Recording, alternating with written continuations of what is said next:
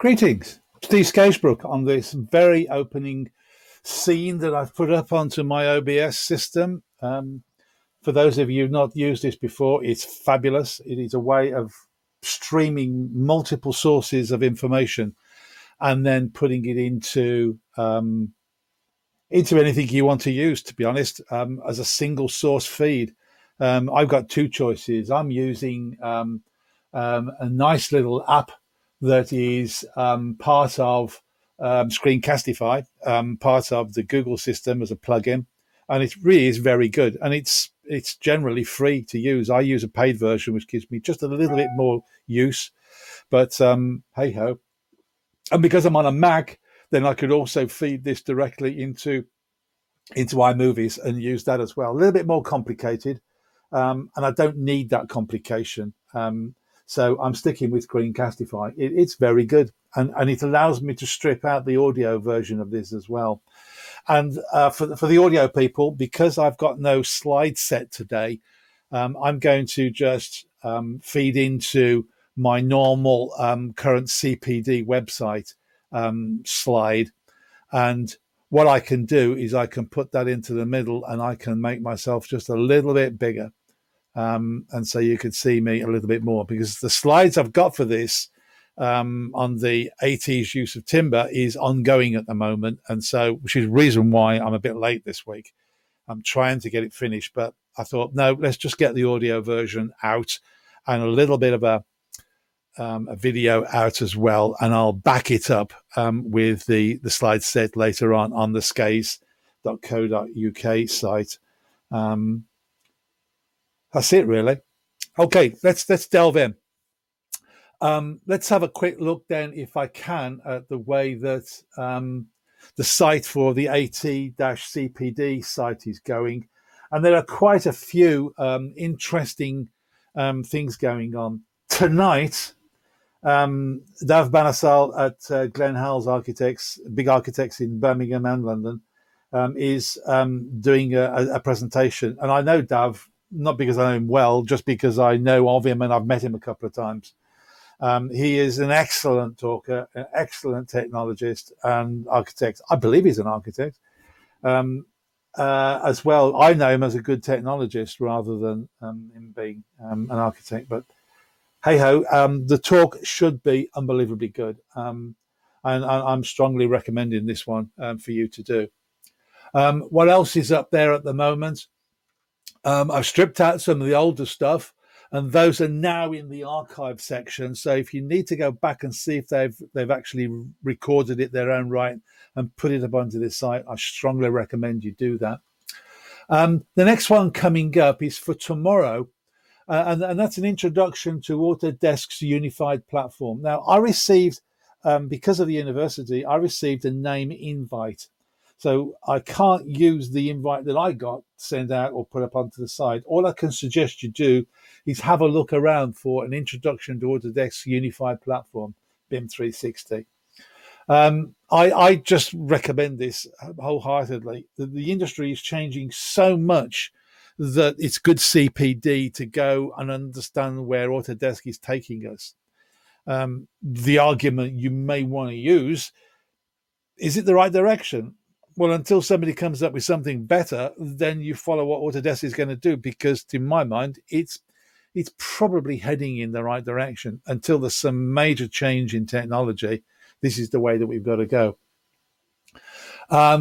CIAT Wessex region on the 31st of March have got a really good look at the way that strategic development at Epic Games. Now, why the hell is an architectural technologist trying to do CPD and looking at game technology?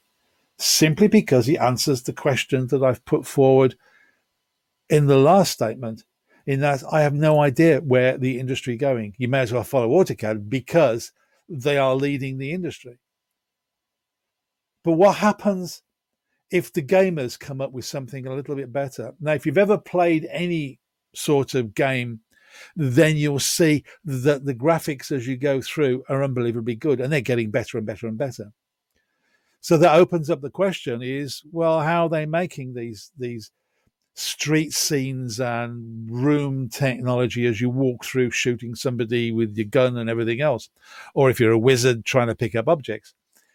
So the answer really is you've got to look at the way that the gamers are developing their industry. It's suddenly becoming interesting for the architecture.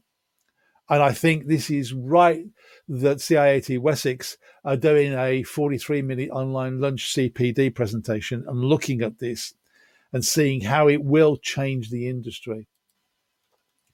I may have mentioned this before for your CPD, but there's a group called Architectural Social. I've put it up onto the AT-CPD website, and it's basically being run by a group of architectural students, part ones, part twos, there's part threes up there, there's a professor up there, there's a doctor up there, and there's myself and a load of other people who are now taking interest in the way that this works. Now, they come on stream at 1 o'clock on Wednesdays, which is today.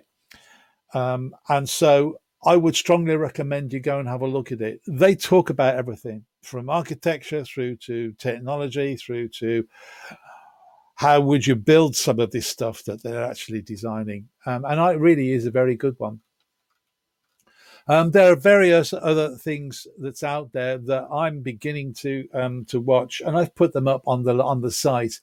But as far as CPD is concerned, I'm actually buying, and let me just disappear for a second, and I'm going to get this for you. And this is what I'm buying at the moment, and this is, believe it or not, that is Mitchell's. Now, if you've ever gone through college, I went through college with Mackay's, Mitchell's, and Barry, but this is the original, not quite, but almost there, about 4 years from the start of when he first put his first edition out. This is the second, third, or fourth edition in that period. So it's Mitchell's advanced course. And if you're looking at the date on this, you'll see it is 1903. Now, 1903 is the start of the century. A lot of buildings going on. And if you look at Birmingham, where I live, then there are a number of buildings which were put up during that period of time. Why should I look at this? Well, this is the technology that they were teaching at the time. So if you're doing any work on these buildings, then this is the technology you're going to have to either clean up, repair, or attach new construction to that existing older building. And you can't do that without understanding the technology that was used at the time. So the link today, I think, is go and see if you can go onto eBay and buy up some of the older books. I've got my copies, and I'm starting to use this. Now, I'm in the throes of scanning this. Now, because the university's got the licenses to do so, we can scan it professionally, and we'll put it up onto the library system at the university. So if you're one of my students or a past student, you've still got access to the library, that's where it's going. And it'll be a usable EPUB, I hope, electronic document, which means that you can highlight text, put that text into your reading list, and then add notes to that like you can with Kindle. Working on it. Let's see what happens. So let's just move on a little bit. And today's subject is it's all about timber. Now, we use timber in a variety of different ways, from squaring out holes in the wall so you can build around it. In other words, it's first fix, second fix, third fix. It's the way that we use timber. We can use it just for shuttering work. We can use it for shuttering out a window area. We can use it in roof structures. We can use it to put on your floors. We can use it as a structural medium in terms of putting it together on the floors, and the way you can do. I call them JJ joists because that's what everyone in the trade calls them, but they're not. They're these engineered beams. And then you can go on to looking at the way that shingles are used, which is timber on roofs or shakes. And then you've got the way that you can put decking outside using timbers. And in certain cases, studding out walls where we're making partitions. both internally and external walls in timber. So that's been replaced a little bit by metal studs because they're quicker and easier to use. But I still like the idea of timber studs. It works better for me. And what else are we doing? A load of different things are being used within timber. The way that we can use the shavings in particle board, chipboards, and the like, where we're creating structural panels that we can use to replace in floors and in certain cases to walls. And then you move into the other areas been around for a long time, which is plywoods. So you get both rough plywoods and the more elegant plywoods for making furniture out of. But I'm just looking at the rougher side. And in that, you can split it into two, standard and the marine plies and all the other bits and pieces you can get with that. So when you're looking at the way that timber is used, it's not just a simple case. If you're at the university, then you'll have access to the trial data tables to working out the span that a permitted piece of timber is used. And I think it's wise to go and start to research this. Now, these are all softwoods that we've been talking about.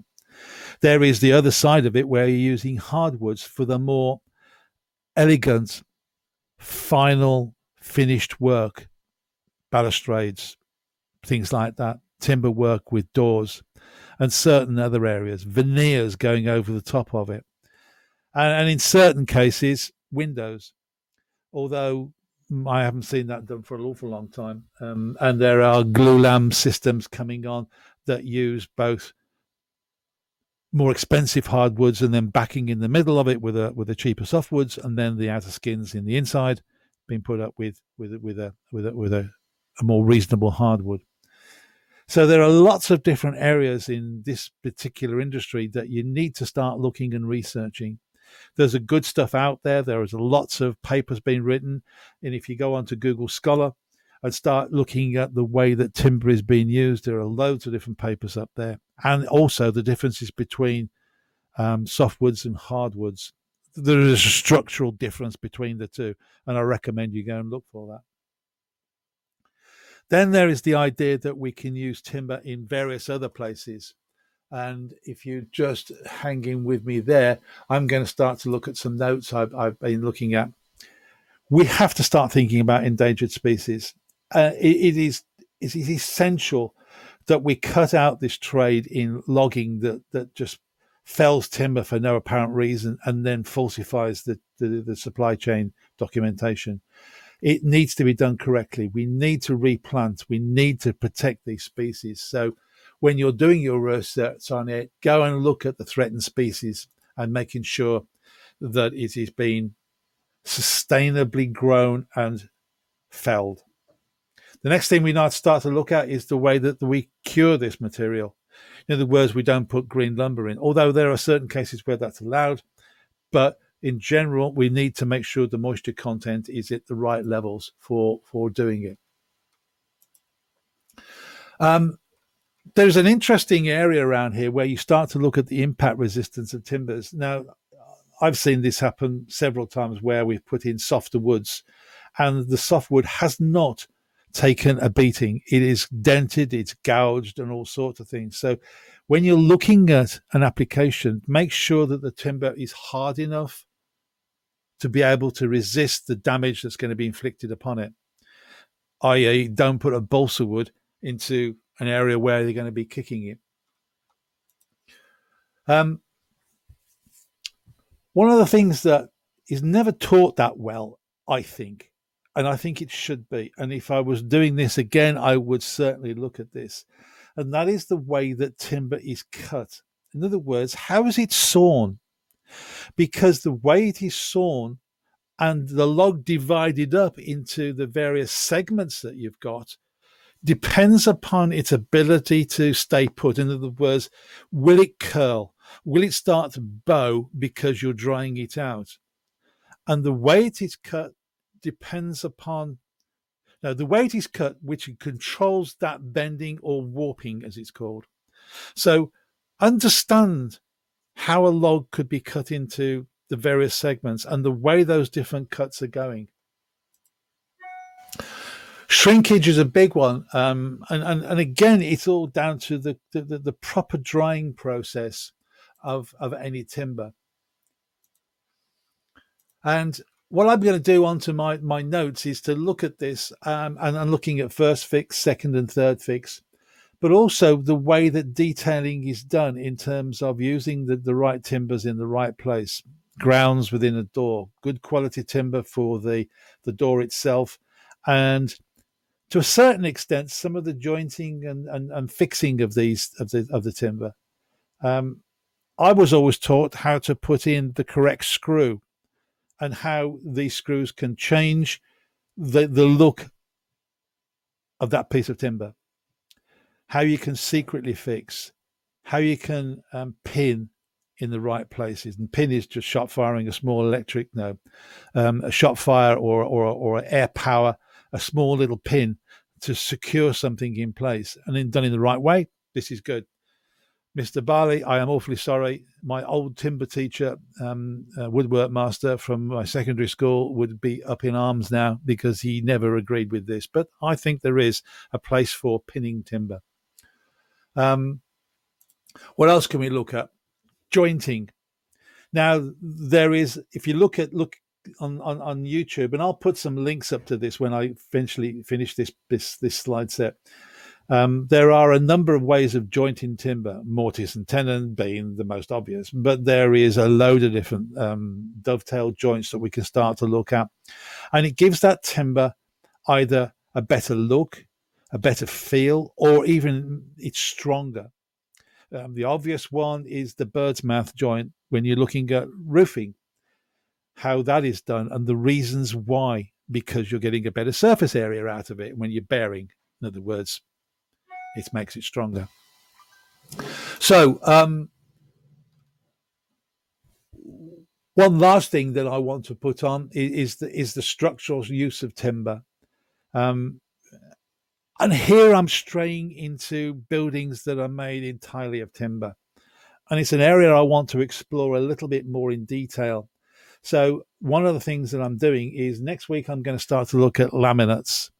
In other words, glulam beams and way they are particularly used. And the week after that, I think I'm going to go into looking at not smart cities, but the way that cities of the future can be used with structural use of timber completely. No concrete, very little steel work, perhaps no steel work at all. But the higher up you go, the more you're going to have to think about this. We're going to have a look at some Japanese stuff because when you look at earthquake zones, timber fares very well. Why? Because it moves and grooves with the forces that have been applied upon it. So I'm going to start to look at that. So there's some research for you. Timber is often misunderstood, misused, and misspecified. I have in my past gone and made friends with a couple of timber yards. One down in Hereford that I particularly like using. Why? Because they always gave me the right advice. So when I'm looking at a particular job, I'd go to them and say, look, I'm looking for some timber to specify on this. What should I be using? And they come up with the timbers. Why a timber yard? Because they've got their ear to the ground and they understand what timbers are coming through. Timber just does not come at the click of a button. It comes at a time when it can be harvested. In other words, the felling, what's current at the time, what forests are on stream, and what timbers are coming through to get the better use of the timber. And if you're saying to him, look, I'm going to be looking for 3 or 4 years' time, that's fine. He'll know what timbers are coming on stream. So make friends with the timber yards and get their advice onto what timbers to specify. And that's about it, really. I hope things are good with you. Next week is the 1st of May, I think, is the next one. And we're going to have a look at glulam beams. Go and have a look at the website, both the AT-CPD site.co.uk and my skays.co.uk. Keep up to date with that. The timber presentation will come up, I hope, in the next couple of days while I do this and the glulam one as well. For those of you been asking, I'm using OBS, which I probably said at the beginning. OBS, or Open Broadcast Software, allows you to take 2 or 3 feeds and everything else and feed it into one area and then transmit that as a single file or feed to your recording system. I've got 2. I'm using this particular one, which is what I'm using at the moment, Screencastify. It's a plugin for Google. But because I'm on a Mac, I've got iMovies as well. I tend to think iMovies is a little bit more complicated, and I've only used it when I want to add in more video footage or clip footage or whatever, and start to build up a presentation that way. But when I'm just doing it straight off like this, then I use Screencastify. It works for me. And also Screencastify allows me to strip out the MPEG-3, which is the audio version of this, and put it up. Okay, be good, be well, and I'll speak to you the next time. Cheers all.